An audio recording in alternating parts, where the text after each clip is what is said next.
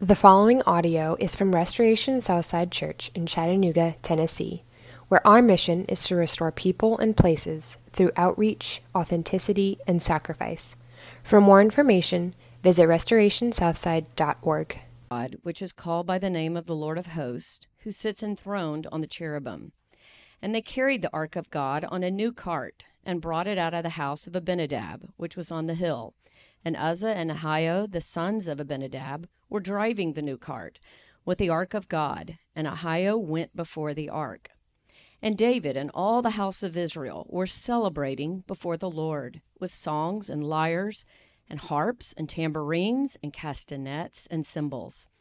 And when they came to the threshing floor of Nacon, Uzzah put out his hand to the ark of God and took hold of it, for the oxen stumbled.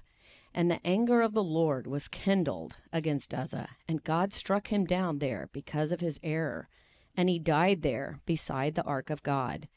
And David was angry because the Lord had broken out against Uzzah, and that place is called Perez Uzzah to this day. And David was afraid of the Lord that day, and he said, "How can the ark of the Lord come to me?" So David was not willing to take the ark of the Lord into the city of David, but David took it aside to the house of Obed-Edom the Gittite. And the ark of the Lord remained in the house of Obed-Edom the Gittite 3 months. And the Lord blessed Obed-Edom and all his household.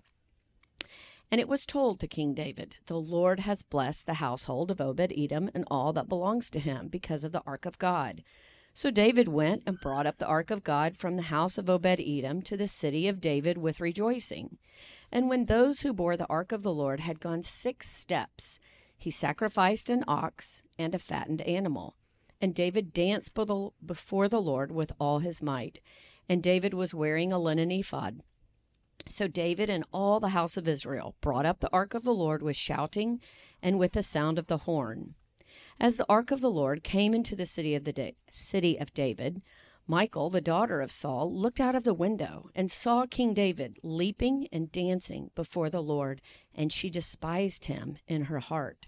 And they brought in the ark of the Lord and set it in its place inside the tent that David had pitched for it. And David offered burnt offerings and peace offerings before the Lord.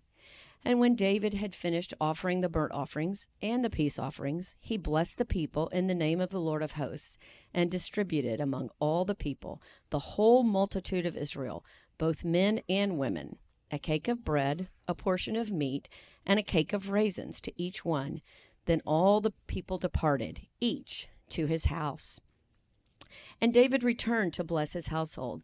But Michal, the daughter of Saul, came out to meet David and said, "How the king of Israel honored himself today, uncovering himself today before the eyes of his servants, female servants, as one of the vulgar fellows shamelessly uncovers himself." And David said to Michal, "It was before the Lord, who chose me above your father and above all his house, to appoint me as prince over Israel, the people of the Lord. And I will celebrate before the Lord.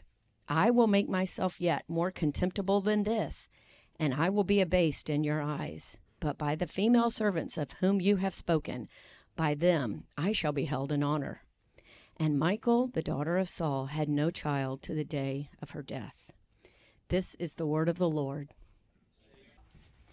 Good morning. My name is Mark. I'm on staff here at Restoration. Just to give another plug to Stephen and the work of RUF, my wife and I met at RUF at Ole Miss, the Harvard of the South, as some of you may know it. And it was life-changing for us. We love that ministry. So I would encourage you to go and hear more about it. And if they ask for money, just throw some money their way. Our lives would look very different if we did not have RUF. There are a lot of difficult things in the Bible.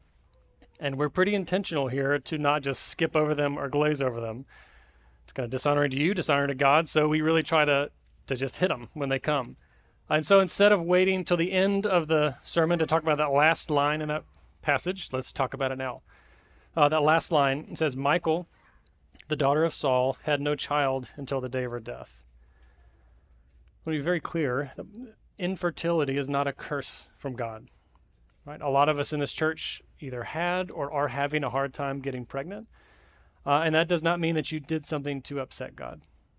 right? This is a very specific time in Israel's history, with the main point being that King Saul, his line is over.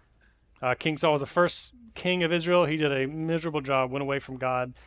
And this is clearly saying that the line that goes to Jesus is not going to come through Saul. It's done.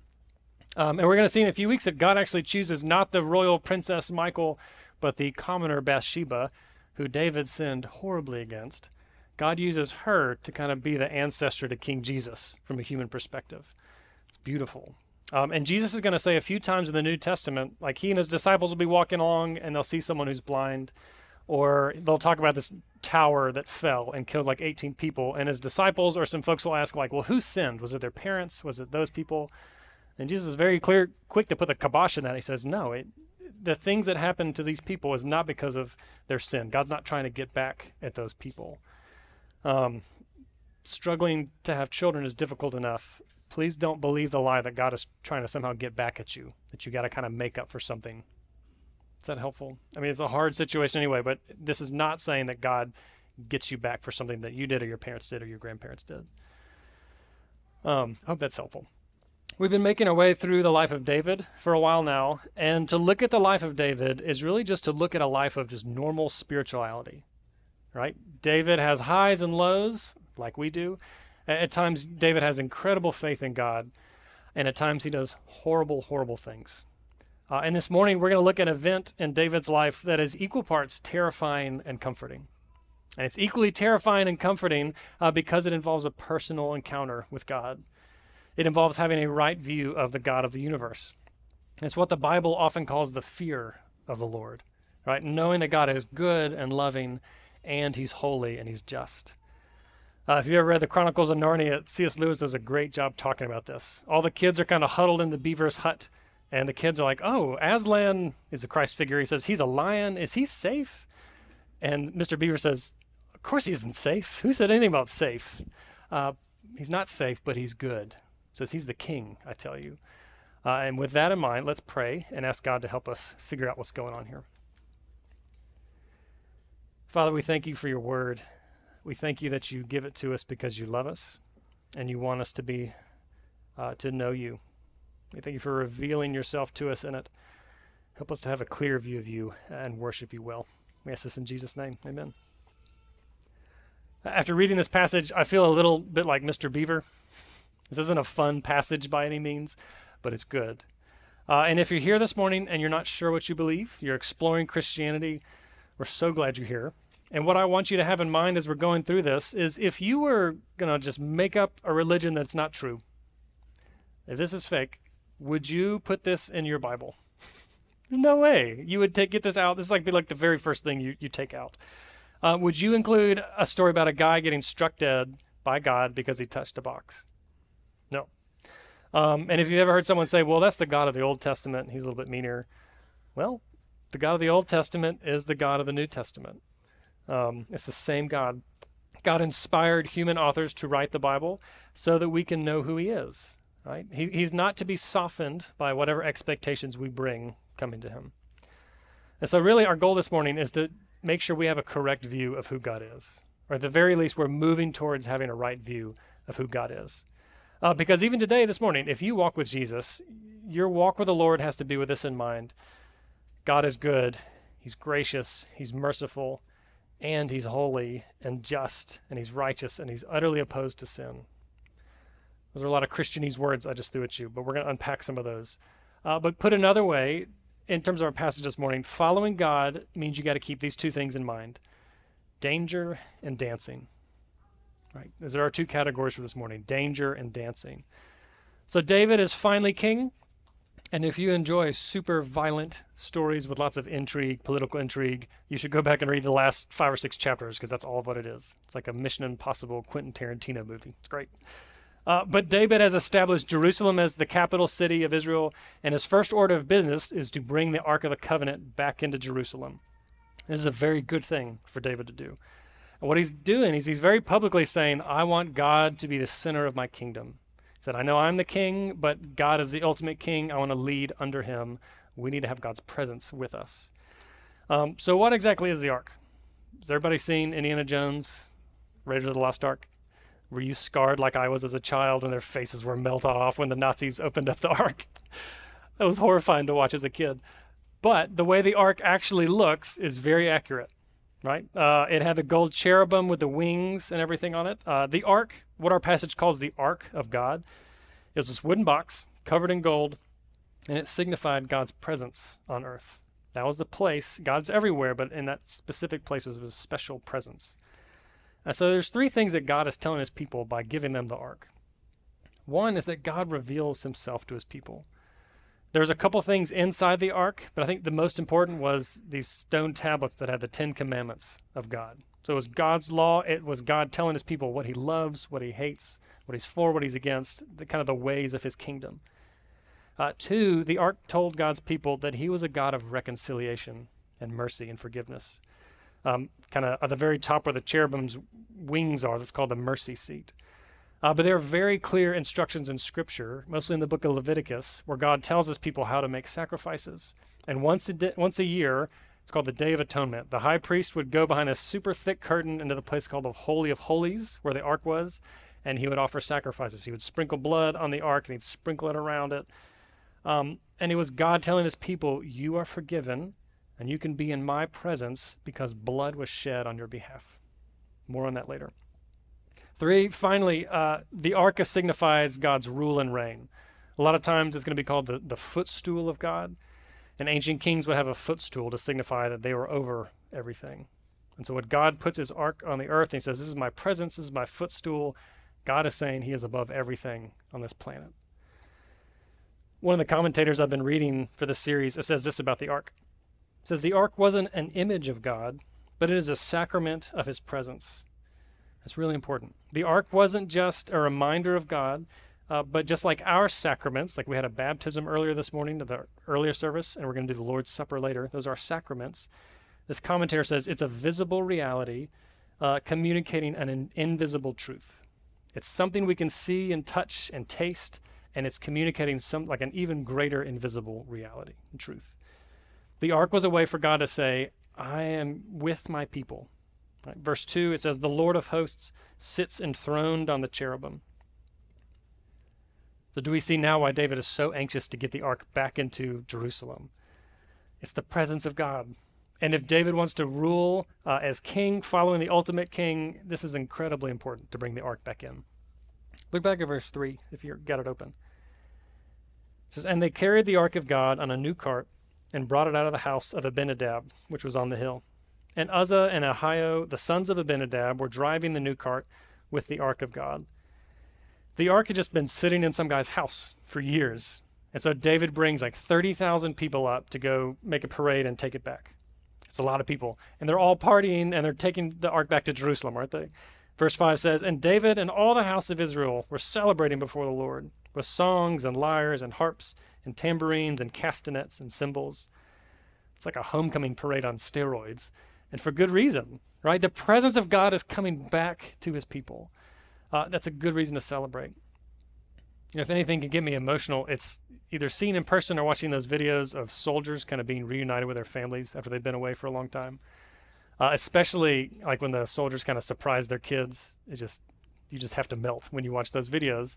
And it's so beautiful. It's because they're finally coming home. Like they're where they belong with their family. So this giant celebration, it's kind of a homecoming of sorts of the presence of God. But on the way home, one of the oxen stumbles, and as the cart is sliding into the mud, a guy named Uzzah reaches out to stop it, and he's struck dead. He's knocked down by God. Party's over, kind of record scratches. And if this doesn't make you squirm a little bit, I don't know if you're paying attention or not. Because verse 8 says even David is angry. Uzzah did what probably a lot of us would have done, right? He's trying to do what he thought was right. He's seen the presence of God, the ark slide into the mud, and he tries to stop it, and yet God strikes him down. So what do we make of this? Is God just a cosmic bully? Is he just being mean? Does he just kind of lose his temper? Well, no. And to figure out why, we have to go back to the book of Numbers. There is a book called Numbers in the Bible. It's probably not your favorite book that you go to. It's dense. But in Numbers chapter 4, God gives his people very specific reasons, or very specific ways to transport the ark. And all those rules are, one, the ark has to be covered. It can't just be kind of out in the open. 2, it has to be carried, right? As opposed to being, I don't know, stuck in the back of an ox cart where it could tip over. They had these gold rings that they would slide these poles through, and they would carry it like that so they didn't actually trip and fall into the mud. And to top it all off, it had to be carried by Levites, priests from the tribe of Levi. And Abinadab and Uzzah and Ahio, they were not Levites. Did you catch that? Every single rule that God had given them as instructions to how to carry the ark, they just totally disregarded. Uzzah had grown up with the ark in his house, and because he was familiar with it, he wrongly came to have a casual relationship with it, and therefore a casual relationship with God, or at the very least, a casual relationship with how he related to God. I don't need God to tell me how to relate to him, right? I'll relate to God how I want to relate to him. Have you ever thought that? Have you ever bumped up against something in Scripture that you didn't like, or that you thought would be offensive to someone you love or you care about? I think you will eventually hit something if you read it through it. Have you ever kind of bumped into something like that and you just kind of want to sweep it under the rug, right? Have you ever thought, well, I don't need theology. I don't need a church. I don't need kind of more mature Christians who have been there before. I don't really need a deep understanding of the Old Testament. I don't need to sing meaningful songs. I don't need to confess my sins. I don't really need communion. It's just me and Jesus. That's all that matters. The church, as messy as it can be and is, and I love this church, and it will be a mess at some point. The church is God's gift to those people who follow him. Not only for all the fun and the encouragement and the joy and community it can bring, but the church keeps you from going down a road that is utterly opposed to what God wants for you. The church keeps you from relating to God casually in the way that you want to. And so in a very public, kind of startling way, God is saying to his people here, you cannot come to me and relate to me on your terms. Yes, I'm present with you in a very real, spiritual way here in the ark, but do not forget that I am the one who created you. You cannot treat me casually, God is saying, because I'm holy. You know that you've encountered God, and you have a right view of the God of the universe when you realize that God is holy and you are not. And you know you've understood and you've accepted the gospel when you realize that you cannot possibly come to God on your own terms. It has to be on God's terms, right? A casual relationship with God is less than what God intends for you, even if you think it might be better. Wanting only the nice parts of God, right? The forgiveness, the grace, the love, without the rest of God. The Bible has a word for that, right? Whenever the Bible talks about idolatry, that's what it means. When you try to shape God into your own image, you try to make the God that you want or you think would be better.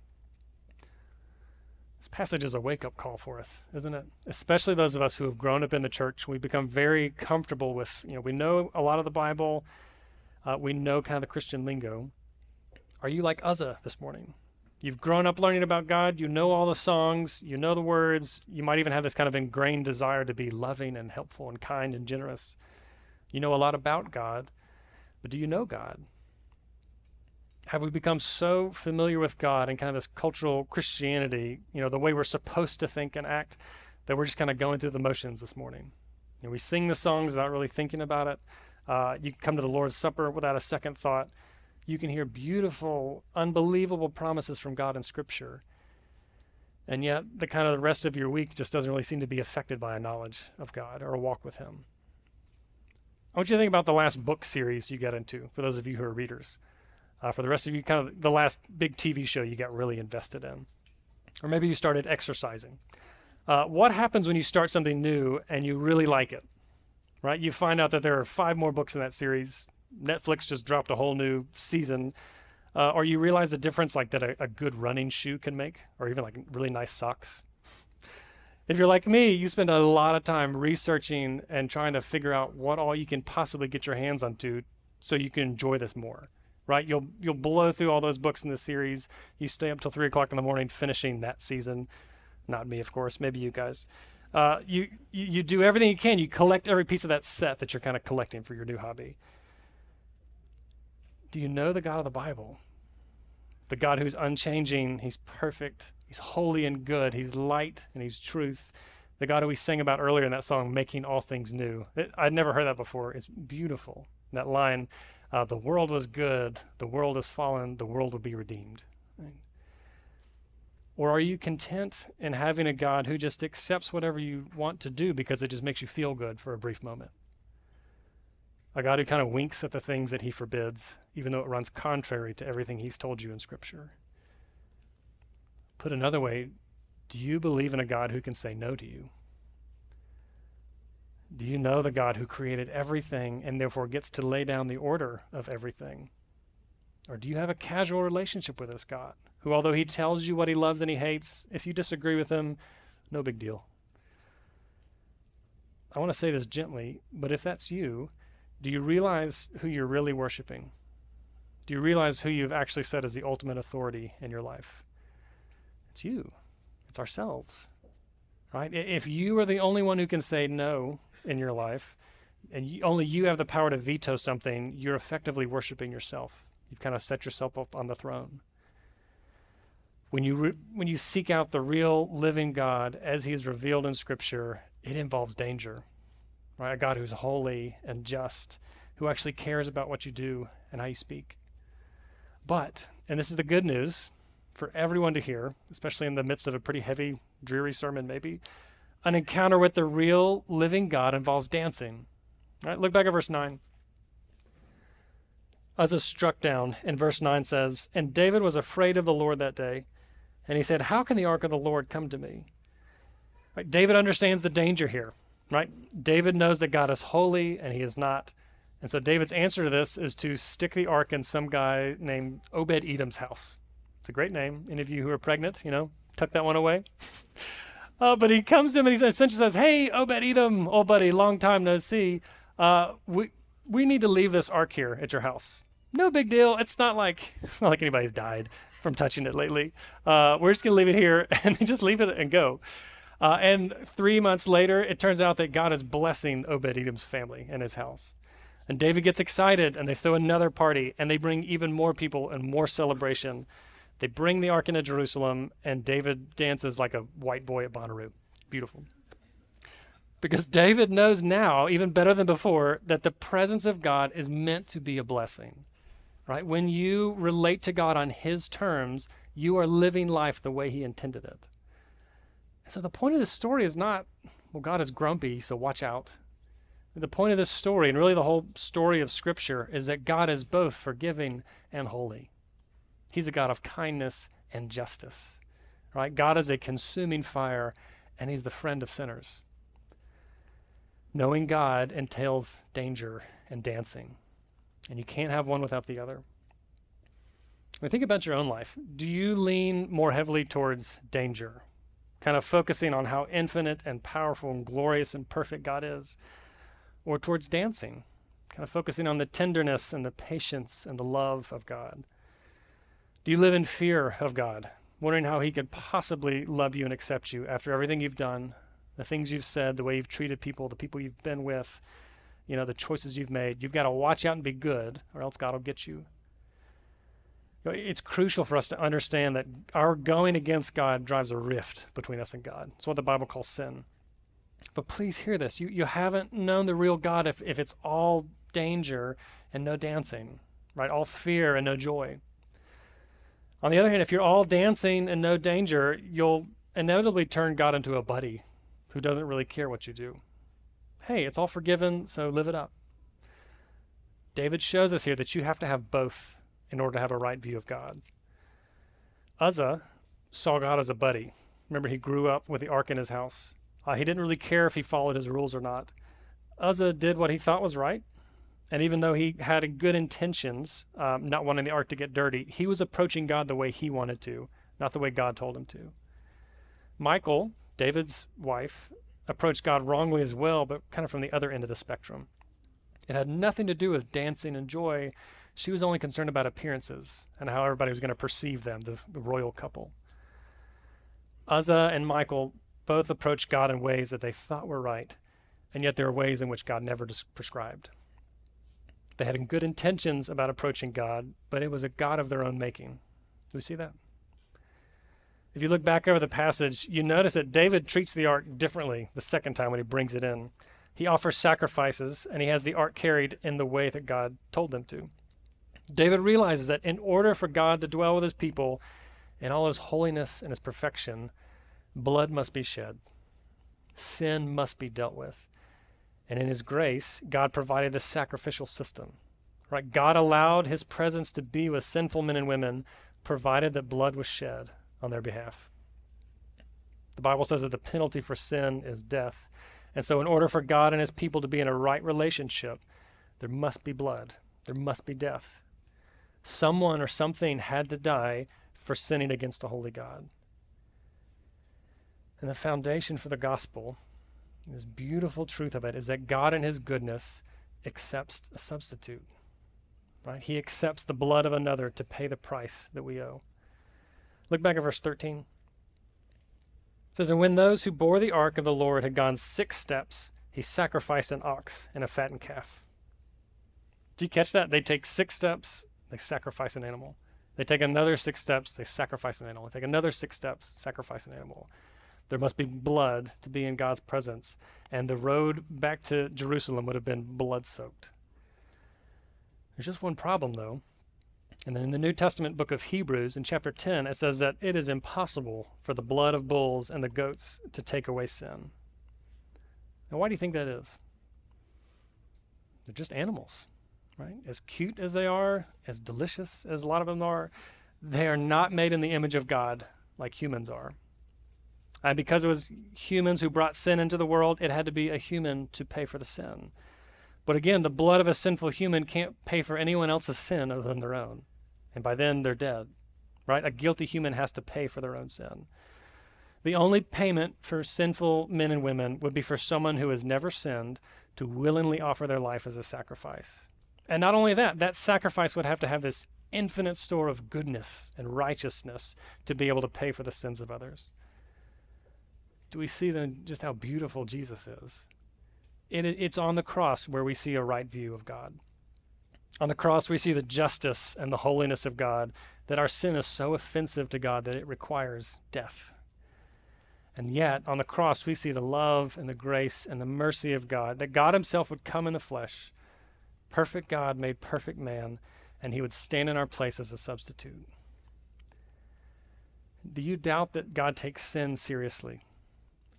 Look at the cross. Do you doubt that God loves you? Look at the cross. Instead of rightfully destroying us for our rebellion, the gospel says that God destroyed his own son. The true living God is so holy and so dangerous, so perfect and unwilling to allow any imperfection to go on forever in his world, that any sin leads to death. The true living God is so good and kind, though, that Jesus would willingly be separated from the Father in order to bridge the gap between us and God. To truly know God, you've got to hold both, the danger and the dancing, his holiness and his love. And the only way you can be in a right relationship with God is if you come on his terms. And his terms are simple. Know your sin and know your Savior. Know the danger of sinning against a holy God, and yet know the absolute joy that Jesus willingly went to the cross and shed his own blood for you. Amen? And let me pray.